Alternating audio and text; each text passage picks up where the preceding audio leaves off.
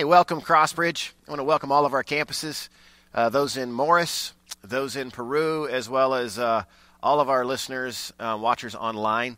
We are so thankful for each of you, and I'm excited. In fact, Team World Vision, right? Most of you just heard about that, our partnership with Team World Vision, and I'm trusting that some of you are going to feel the nudge. You're probably feeling it right now, to run that Chicago Marathon. And so, man, if you're feeling it, trust the nudge. God can help you do this. And it's a beautiful thing when you hit that starting line and you're running for clean water. And so just want to encourage you. Hey, continuing on in our series, talking about wiggle room. We've talked about this the last couple weeks. It's defined like this: the space or the distance between our current pace and our limits. It applies to our schedules, our finances, and our relationships. How is this different? This week we're going to talk about wiggle room in regards to our finances. And how is this different than what we talked about last week? In fact, as I started to write this sermon, I thought there's a good chance it could sound just like last week, except we're substituting money for time. And but as I began to dig into it, I thought, nope, it's going to be different.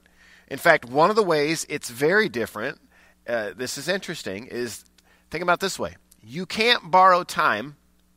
We all get the exact same amount. You can't borrow it, but you can borrow money. You can't borrow time, but you can borrow money. In fact, let's just talk about the elephant in the room. Yes, I'm a pastor, the lead pastor of Crossbridge, and yes, I'm talking about money, and yes, that makes many of you very uncomfortable. But just know this. Here's the deal. I deal with money too. I deal with the stress of it. I sometimes spend too much of it, or don't have enough of it, or waste it, or whatever. I deal with the same issues you do. And on top of that, here's what I do believe. I think for us not to talk about money, here's this huge piece of your life that all of us think about a lot. So why wouldn't we talk about it? And the Bible talks about it in multiple places. So why wouldn't we talk about it? But I also recognize this for each of us. As I talk about wiggle room in our finances, that means different things for each of us, because every single one of us has specific situations, circumstances, when it comes to our money. And here's what I'm going to trust. I'm going to trust that if you will listen and you will say, God, speak to me about my finances. Show me something, that he's capable of doing that in a very personal way. So before we go any further, let's just ask him to do that and trust that he can. Father, thank you. I thank you for the opportunity to share about this difficult subject. And I pray that you would take my words and you would connect them to the hearts of your people, and it would feel like, Lord, you're just speaking into very personal, private situations, and that, God, people would know that they're hearing from you, and you would help them. God, this is a subject that matters greatly to us. It's a subject that creates a lot of stress in us, and I just pray for maybe there's folks today that could find some freedom in the midst of this money conversation, some wiggle room. We ask this in Jesus' name, amen. How many of you would say that the idea of financial wiggle room makes you feel really good, right? Raise your hands. And here's what I'm guessing. Every hand should be in the air. Every single hand. The only reason it's not is because you're just uncomfortable raising your hand in church. I understand. But I know this. Why wouldn't you want it? Why would you not want wiggle room? In fact, 100% of us should want it, because I think when we have it, we can actually sleep better. We get along with others better. Life just feels better. So let's talk about what it would intentionally look like to create wiggle room. And I've got some really practical things that I'm going to talk about that for many of you, you may say, well, Kevin, that's obvious, right? For others, though, there's often times when I'm listening to someone and the reminder is what I need. Not so much this new information, but the reminder is what I need. And just because the concept is simple does not mean doing it is simple. That it could be that as you listen to a concept, you're like, well, yeah, I knew that. But to actually do it is hard. And so what today might be about is recognizing there's an area or two in your financial life, right, that God wants to work, and the truth is you need his help to do it. And so that you're going to be having specific conversations with about some of these specific things. So the first one is this, real practical, right? Choose to live within your means. Choose to live within your means. And I put in quotes outside of that. Stop stretching yourself financially. There's a lot of places I think that it's good to stretch. It's good to put ourselves out there. But for many of us, we've got to, we live stretched. When I was a kid, I used to have this thing, probably going to I'm showing my age, but many of you who are about my age, you'll probably remember this. It was like this little green, he looked like Incredible Hulk. And he had arms and legs, and he was made out of rubber, and he was made to stretch. And it was so fun. You could stretch his legs and his arms, and I think about in another area that's green, right? That we stretch ourselves way, way too far. In fact, so far that we have no margin, and we have a ton of stress over the area of finances. So let's listen to Matthew chapter 7. I actually shared this on social media a couple weeks ago because it meant something to me. As I was reading it, it spoke to me. It says, "You parents, if your children ask for a loaf of bread, do you give them a stone instead? Or if they ask for a fish, do you give them a snake? Of course not. So if you sinful people know how to give good gifts to your children, how much more will your heavenly Father give good gifts to those who ask him?" And one of the things that I remember commenting on was this idea of needs versus wants. That there's a whole lot of things in this world that I want. But what does it look like for me to go to God and say, God, help me, right? I'm your child. Help me to know what I need and to give me what I need. Now, I'm just going to tell you, I'm a parent. I got 2 teenagers. I don't give them everything they want. If I did, I would have absolutely no wiggle room, and I would have spoiled, rotten children. I just don't do it. Now, there's a lot of times where they want things, and we have to kind of have that conversation of, do you need that, right? Or do you just want it? And I'll tell you, I think there's a crazy amount of tension, stretch in the midst of even this conversation, because I don't think God every time, there's a lot of things do I need a milkshake? Probably never, right? But there's times I enjoy one, right? I don't think God says, hey, you can't enjoy life whatsoever. We're trimming out anything that's outside of your basic needs, like bread and water, right? Whatever. I don't think that's it. But I do think there's a healthy tension. I was reminded the other night, I drove through the Culver's drive-thru, and I got 2 small root beer floats. My son loves root beer floats, and so do I. And so I picked up 2, and I picked him up from driver's ed, and I said, man, here's your float. And he was like, thanks, Dad. I love this, right? But here's what I said to him. I said, now, Gerald, hey, you're welcome, buddy. I mean, no, every time I pick you up, I always have the disclaimer. Every time I pick you up, I'm not bringing you a root beer float because it was 2 weeks in a row. But I said, I was up there on the north side of town, and so, and I wanted one. And so I thought I'd bring you one. But there is something, right? I think oftentimes I do that with my kids. I remind them, hey, this is a time where I got you what you want, but I don't always get you what you want. And I think in regards to our finances, that's a really tricky line. What do we need versus what do we want? In fact, there's a misconception, and I saw this week. It says, raising our standard of living does not necessarily mean that it raises your quality of life. In fact, there was a quote I saw that says, creating wiggle room financially will lower your standard of living. Let me say that again. Creating wiggle room financially will lower your standard of living, but it will always raise your quality of life. See, I think oftentimes what we associate in our mind is more money, right? Raise the standard of living, which raises the quality of life. That is not true. It's just not. Could it? I guess it could. But I really agree more with the second kind of thought, where when you create wiggle room, you lower your standard of living, but it raises your quality of life. Here's the deal. If you have wiggle room and you have space and you have margin in your finances, if more, like this month, more comes in than goes out. You raise your quality of living because you just dropped your stress level. You just created peace in your life. You're not completely like, oh, what am I going to do? That is like, you talk about quality of living, that makes a difference. Wealth is not the primary objective when it comes to our spiritual life. You know, our primary objective, you've heard me talk about it a lot, is to love God and to love those that he created. And so, but that's a tough conversation, figuring out needs versus wants. Now, the second one, really simple, just spend less.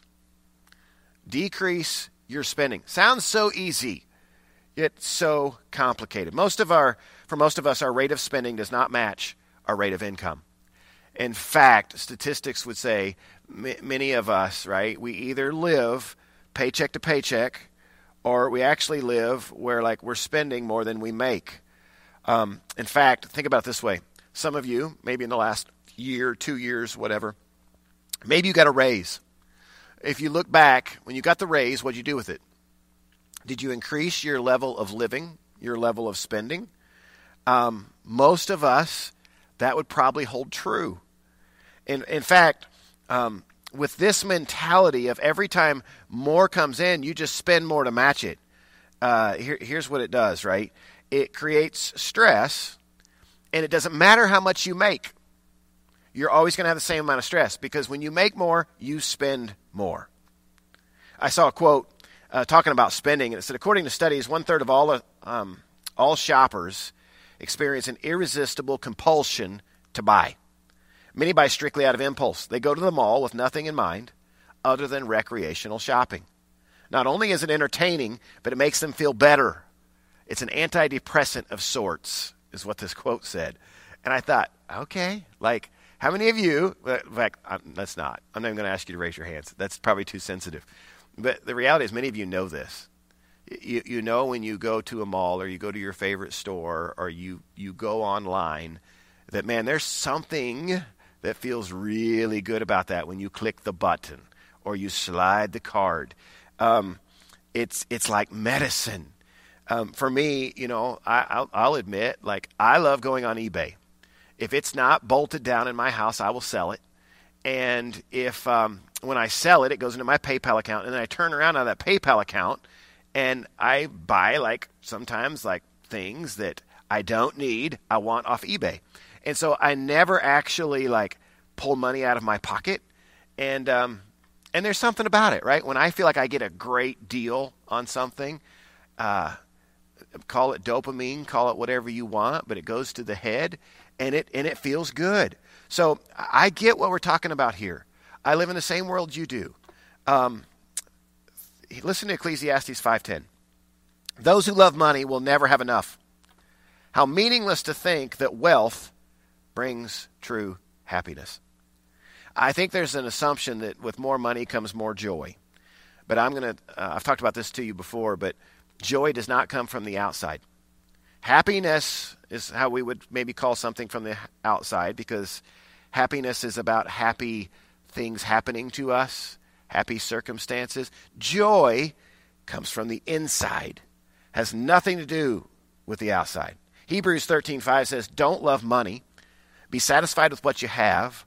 For God has said, I will never fail you. I will never abandon you. As we talk about spending, it leads us to the subject of debt. I saw a quote that said this: debt is a noose, and I don't like having my neck in a noose. And I thought, man, that's a powerful kind of thought. In fact, there was another quote about credit cards, and here's what it says. The innocent appearing plastic card draws its life from our financial margin, becoming more powerful as we sink deeper into debt, and soon we find ourselves looking up from a deep hole, surrounded by possessions we do not really own. Whew.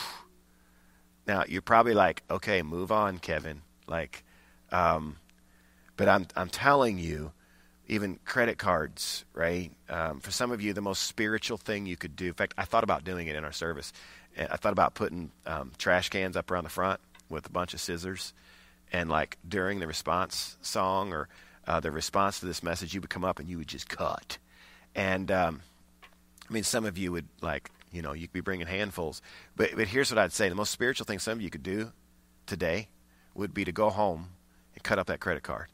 A thought that came to me this last week is I thought, I don't know how big your hole is of debt that you're in, but the first step is to throw out the shovel. And the credit card is the shovel. The credit card just keeps digging deeper.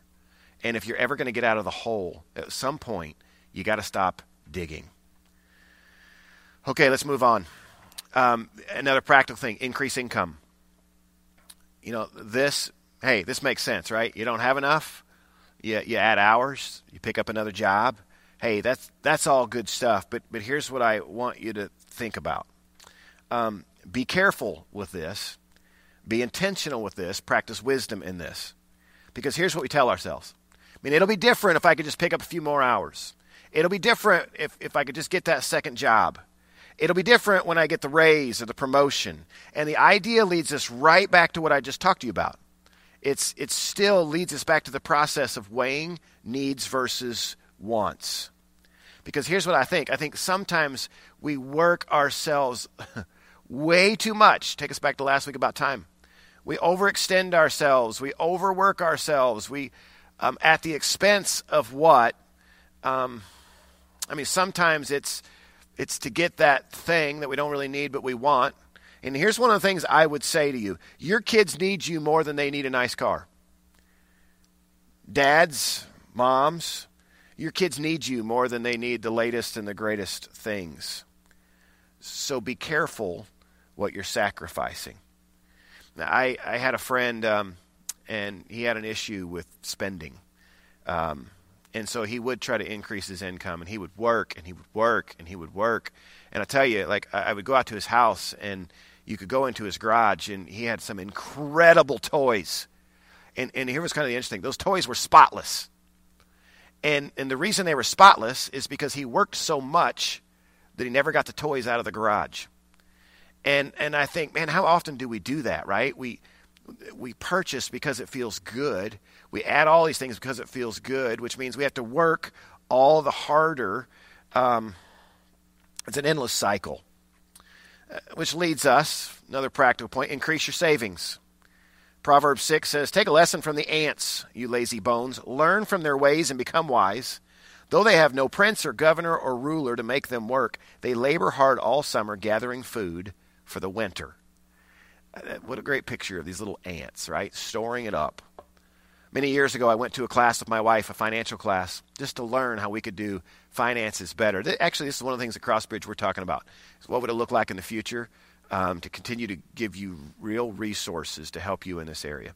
When my wife and I went to this class, the main thing, in fact, there was one thing that I took away from that class that I will never, ever forget, and it changed us. It changed us financially. It changed us as a couple. And here's what it was. It was a concept talked about as the emergency account, the emergency savings account. And we set a goal, and we began to put money in there, and we just promised ourselves we wouldn't touch it. And we began to watch it grow, and it got to a place where hey, we hit our goal, and here it is. And here's the idea, right? That when the car breaks, it doesn't have to break you. When something goes wrong, it doesn't have to wreck your day because you have emergency funds set aside for when life happens. And let me tell you, in the area of finances, life always happens. Something always goes wrong. Something always breaks. So start putting away something. And now, here's the spiritual piece I want you to hear. Not that these others aren't. But this is really, really important. Money has power. In fact, listen to Luke 16:13. No one can serve two masters, for you'll hate one and love the other. You'll be devoted to one and despise the other. You cannot serve God and be enslaved to money. When it says be enslaved, that says to me power. That money has this power to get a hold of us and to enslave us. And so if money has all this power, how do we break its power? When there's no wiggle room, when we're stressed out to the max, and we're slaves to money, and we worry about it all the time, and the lack of wiggle room controls us, we have to take steps to break the power. Over and over in Scripture, we're instructed to not put our trust in money. But I'll also say this, it's not money that is evil. It's the love of money that leads to all kinds of evil. In fact, here's what I would say. The greatest way to break the power of money over us is to hold it less tight. That may sound weird to you. I believe, though, it's like law. It's like principle of who God is and how he operates. That if we would practice being generous, if we would practice not trying to squeeze it and make more of it, and that we're always doing this, right? That we would begin to open our hands with it, that we would be surprised at this power that money, which enslaves us, what that would do and how it might set us free. What if we could just build in some practices and some disciplines of being generous? I think about even when it comes to like church, right?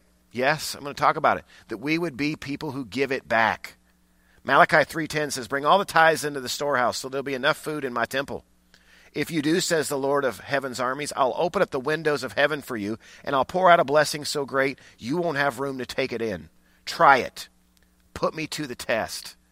It's this idea, which I'm going to talk even more specific here in a little bit. Everything you have is God's anyway. So to acknowledge him and acknowledge the one who gave it to you, and that you would give back first. It's one of the ways in which you would say, God, I'm trusting you and I need your help with this. You're the one that gave it to me in the first place. And listen, if you don't trust Crossbridge, go down the street and give it to another church. Here's what I'll tell you. Like we do our best to manage what comes in to accomplish the mission of leading others into a growing relationship with Jesus. But I never want to be the excuse of why you are enslaved to anything. And I've heard people say before, like, I just don't trust the church. I just don't. And I think, well, then give it to a church you do trust. Because I think that becomes an excuse really easy just to continue to do this. The second thing is, so we talk about give it back, right? Give it back to God. The second is give it away. Deuteronomy 15 says, but if there are any poor Israelites in your towns, when you arrive in the land the Lord your God is giving you, do not be hard-hearted or tight-fisted toward them. Giving is a continual reminder of the following. The first one's this. There's power not just in obtaining money, there's power in releasing it. And what we would be saying in releasing it is, God, I want to see your power show up in my life as I don't allow this power of money to enslave me. I think there is power in giving away. I've experienced it in my own life. There was a point in my life, and my wife and I, we were saving for an adoption, and it was an international adoption, cost lots of money. And I had a set-aside amount of money that was kind of a little nest egg, and it was probably 25% of what it was going to take to get the adoption done. And I felt a nudge from the Lord. It didn't really make sense, but the nudge was, give it away. And I'll tell you, I wrestled and I wrestled and I wrestled, but there came a point where I took this nest egg, and at Christmas time I went and I just gave it all away. And I look back at that, right? And I think Rachel thought I was a little crazy at the time. She was supportive. But in the midst of doing that, I look back. God enabled us to fund our adoption in spite of giving away like 25% of what we needed. And the second piece was this. I look back at that point in my life. It was one of the most joyous, memorable things I've ever done. And it felt so freeing. It felt so amazing just to say, like, I can trust God enough. If he asked me to do something, he gave it to me anyway, and it's not really mine. The second thing that giving reminds us of is this, that my trust is not in the dollar, but it's in the one who provided it for me. Psalm 24:1, the earth is the Lord's and everything in it. The world and all its people belong to him. Listen. God can take care of you. I think many times we step into the driver's seat saying, I'm not sure God can take care of me, especially when it comes to my physical means, my financial means. And here's what I'd say. I'd say over the years, I've become very, very confident that I just believe that God can. That he can find all kinds of ways to take care of you, to provide for you. That everything around you, including yourself, we all belong to him. We all came from him. And I trust that.